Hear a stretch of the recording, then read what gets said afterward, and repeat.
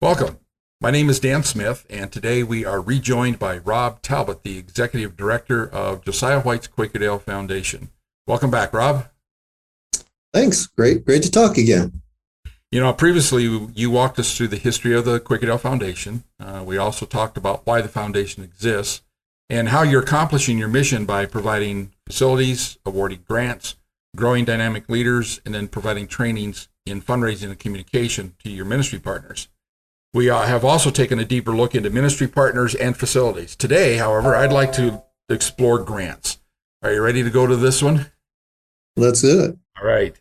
First of all, step us through, like from the 10,000-foot elevation, the overall process from start to finish of what the grant process looks like so that people got an idea of what they will experience when they get involved in this.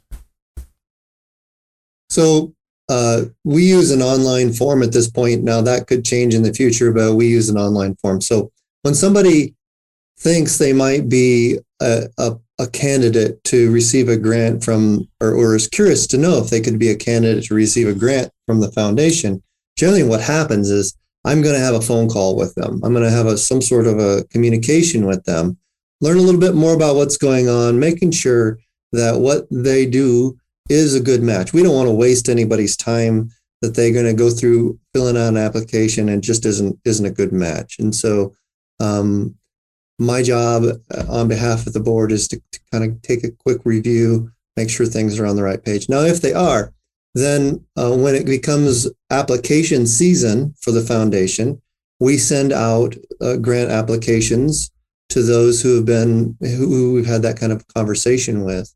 And then they fill out this online application form. And once that's filled out and we hit our deadline, and the deadline has been known to change, but right now, this is an annual process. We don't do quarterly grants. We don't do monthly grants. We do annual grants. And it's not a fast system, unfortunately. But so we start the application for grants usually around February. And then they need to be in by the deadline, which is usually probably around May of that same year. That allows the grant committee from the board to begin reviewing those grants and speaking with those people who have made application. And through that process, the grant committee from the board is made up of board members will spend a little time talking to them, learning a little more about what they do. And then then by the middle of that year, the foundation finance committee will have decided how much money we've got to grant for the next year. And so at that point in time, the finance committee will say, here's how much money we've got available to grant. And then the grant committee will make recommendations to the whole board as to how they like the funds available for that year to be granted to their grant recipients. After that, if the board approves that or whatever the board approves, usually around September or at the latest, usually by our November board meeting, then those grant recipients will be informed and then they will begin receiving grants for the next year. By the end of the first grant distribution, if it's larger than $10,000, that'll be quarterly grants. If it's less than $10,000, they'll receive their full grant amount by the end of January of the next year. Okay. So let me That's a mouthful, isn't it? Yeah, let me just quickly review it. So it sounds to me like what basically happens is there's these parts. If you're not already receiving grants or you're not already in a relationship with the foundation, there's an interview that goes on first just to make sure there's a good fit. Because This is about doing ministry together. It's not about just getting money. We're beginning to build a relationship between the ministry and the foundation to serve the kingdom of God and make sure that it's honored and it's just a good fit. Okay, so once that's taken care of, then the application part starts out by filling out an online application sometime between February and May, roughly. You need to have that done and in. Then once the deadline's reached, those applications are reviewed by the grant committee. The grant committee then submits a list of the grants that are being requested by applicants to the finance committee, who then decides how much money you actually have to go ahead and grant. And then they give, goes back to the grant committee, who then makes a recommendation to the board, this amount of money to each of these people based on how much is available. And then the board decides the final decision, what happens. Once that's all taken care of, then somewhere around the end of November, first part of December, notification is given to the people that have made the applications, whether they're receiving or not, and how much money, and then the funds come in basically sometime by the end of January. Is that kind of a good overview? Yeah. Okay, yes. Okay, shoot. That's great. Are there restrictions, or is there a group of people that are eligible to apply, or is it just open for anybody? So we stipulate that you need to be a nonprofit to apply for a grant. And if you're going to receive a grant, there needs to be, it needs to be for children or families. So if it's not for children or families, can't make a strong link to that, then, I will have already kind of weeded that out in my interview. But then there also needs to be a Christian component. There has to be something that that is noteworthy about introducing people to Christ, the story of salvation. Now, we're not looking to proselytize folks. We just have our own mission. Our founder, Josiah White, said he wanted to teach people about God, or the Quaker ways, and he wanted to give them skills for living, vocational, mostly skills. So we have to be true to our namesake, as well as making sure that fits with who we are. So a nonprofit need to have helping children or families, and it has to have some sort of a Christian component to it in service. Okay. So it sounds like basically anybody can go ahead and make contact with the foundation and say, we're really interested in beginning the process of applying for a grant. We'd like to go ahead and do the interview. And now you connect with them and just decide if there's a good fit. If there's not, then that's the end of the process. If there is, then we can continue. So there's kind of that gate there that you have the responsibility of deciding whether or not there's going to be a good pairing here based on what the charity's about, and whether or not there is a faith-based component to what they're doing, and so forth. Yeah, and a lot of times it's in this discussion whether or not they're a great fit for a grant. Sometimes we can still help them in some of the other ways we've talked about, right? Not just, money grants are just one of the ways that we help folks. And so, a lot of times we'll find that maybe they're eligible for a grant, but there's not any funds right now, or it's not in the right time in the cycle. And so we can help in other ways. Sure. But it's just the idea of deciding, is this a good fit? And then starting into that cycle if it's an option, and maybe there's some other ways that we can help. Sure. So basically what you're telling us is that when it comes to assisting people who are doing charitable work, we want to help any way that we can. Right. Grants is just one small way that could happen. There are a whole lot of other ways that we can help you with what you're doing that may go away from the grant process. But when it comes to grant, it's the interview that's the main kicker that kind of decides who can take the next step and who it's probably not going to work out. But that doesn't mean they're not eligible for assistance with all the other things that the foundation has available. Yes, and I guess I don't want it to seem as though I'm making the gate very narrow for grant applications, because I don't think I do. I'm just making sure that it's kind of got the basics, that they're meeting the basics, and it's a reasonably good fit. Yeah. Sure. Yeah.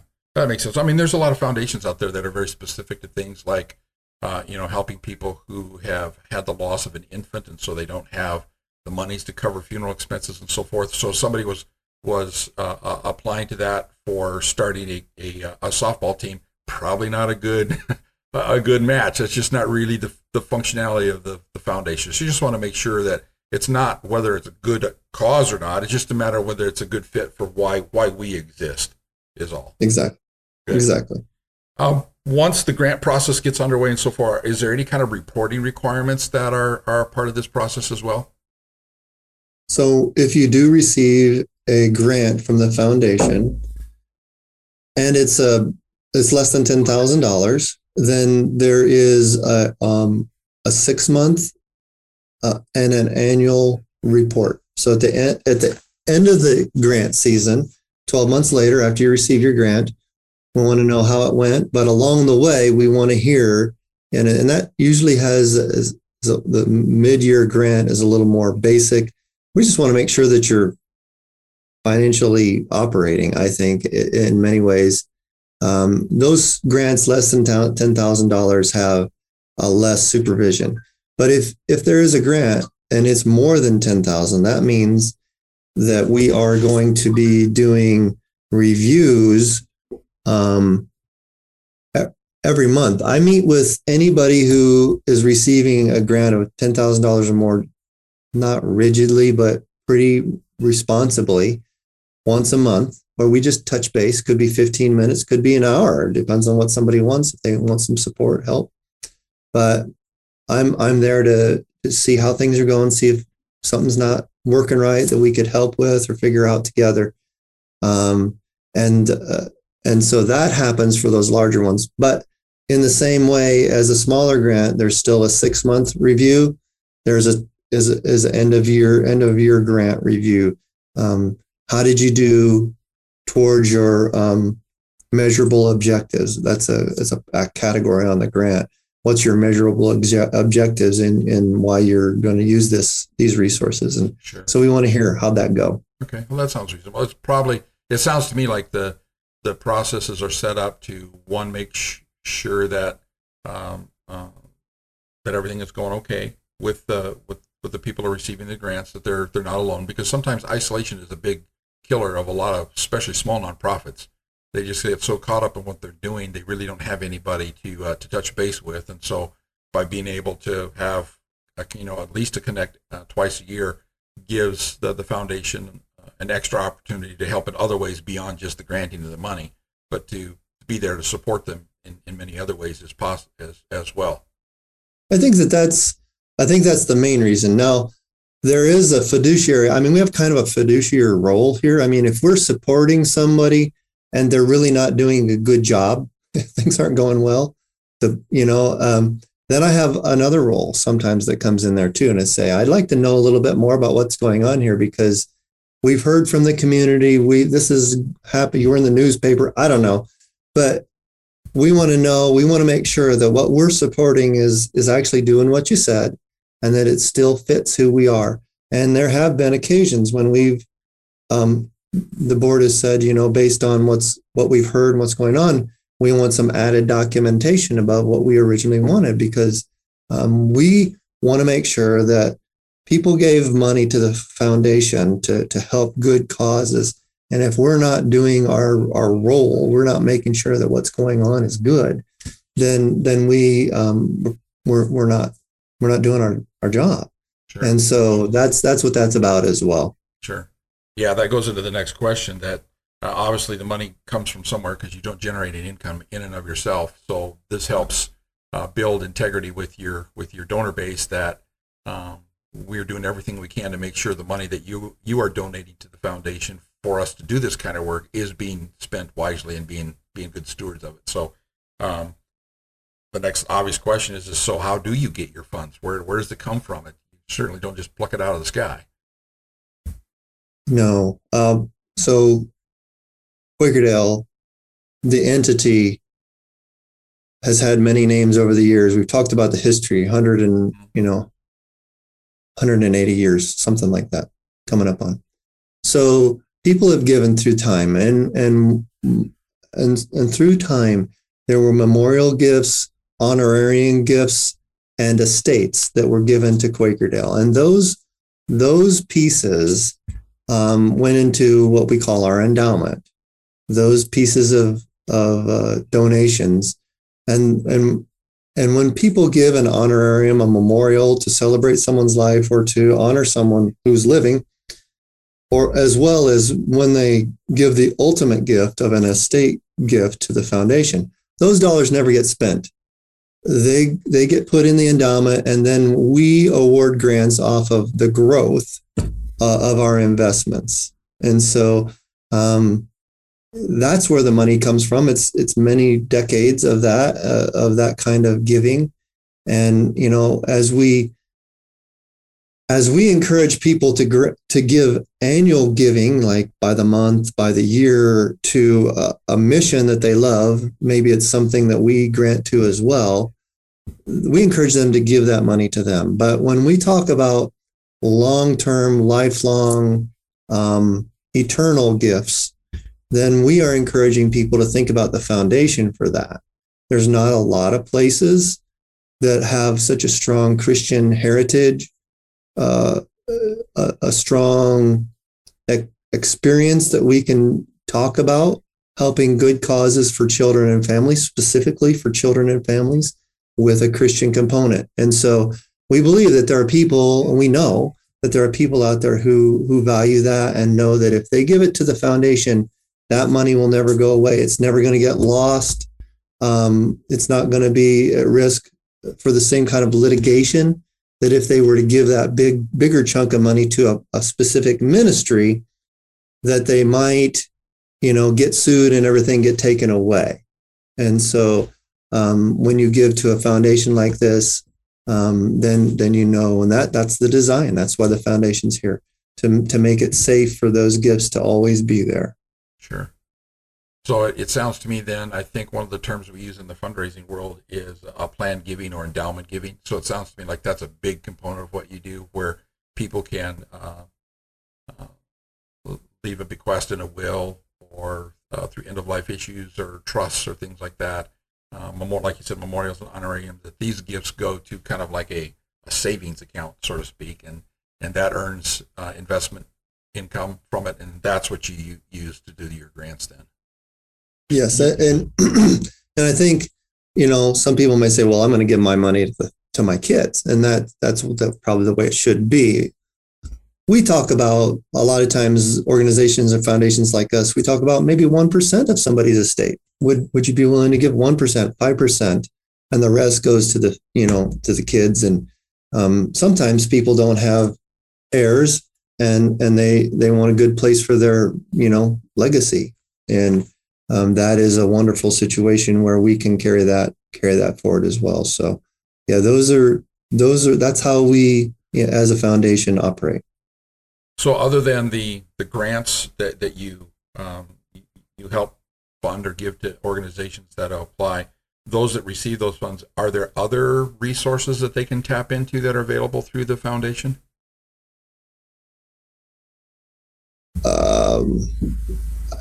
Are you talking different than the coaching types of stuff? I mean, yeah. So mm-hmm. I'm just making sure I'm not missing something. But the main thing that I would normally talk to people about is we help nonprofits who are learning how to operate. Somebody's got a vision. They have a heart for something, a ministry and it's a good match for the foundation, and we want to help them be successful. There are hundreds of thousands of new ministries that fail every year because they didn't get off on the right foot. And we believe that it's more than money. It's actually far more than money that makes organizations successful. It has to do with leadership, has to do with good governance issues, has to do with fundraising. And so those are the pieces that we want to help organizations beyond just giving them money. So I would think that probably most of the people that you are granting funds to, you're also helping in many other ways as well. Yeah, that's what it's all about, is to, we want to invest in organizations that we think have a promise, a future, that they are valuable not only right now, but we want them to exist into the future in the long term. Great. That's super. without us, right? I mean, the ultimate thing is make them so successful that they don't need another grant in the future. They really are really doing great, and then we can go help somebody else as well. Sure.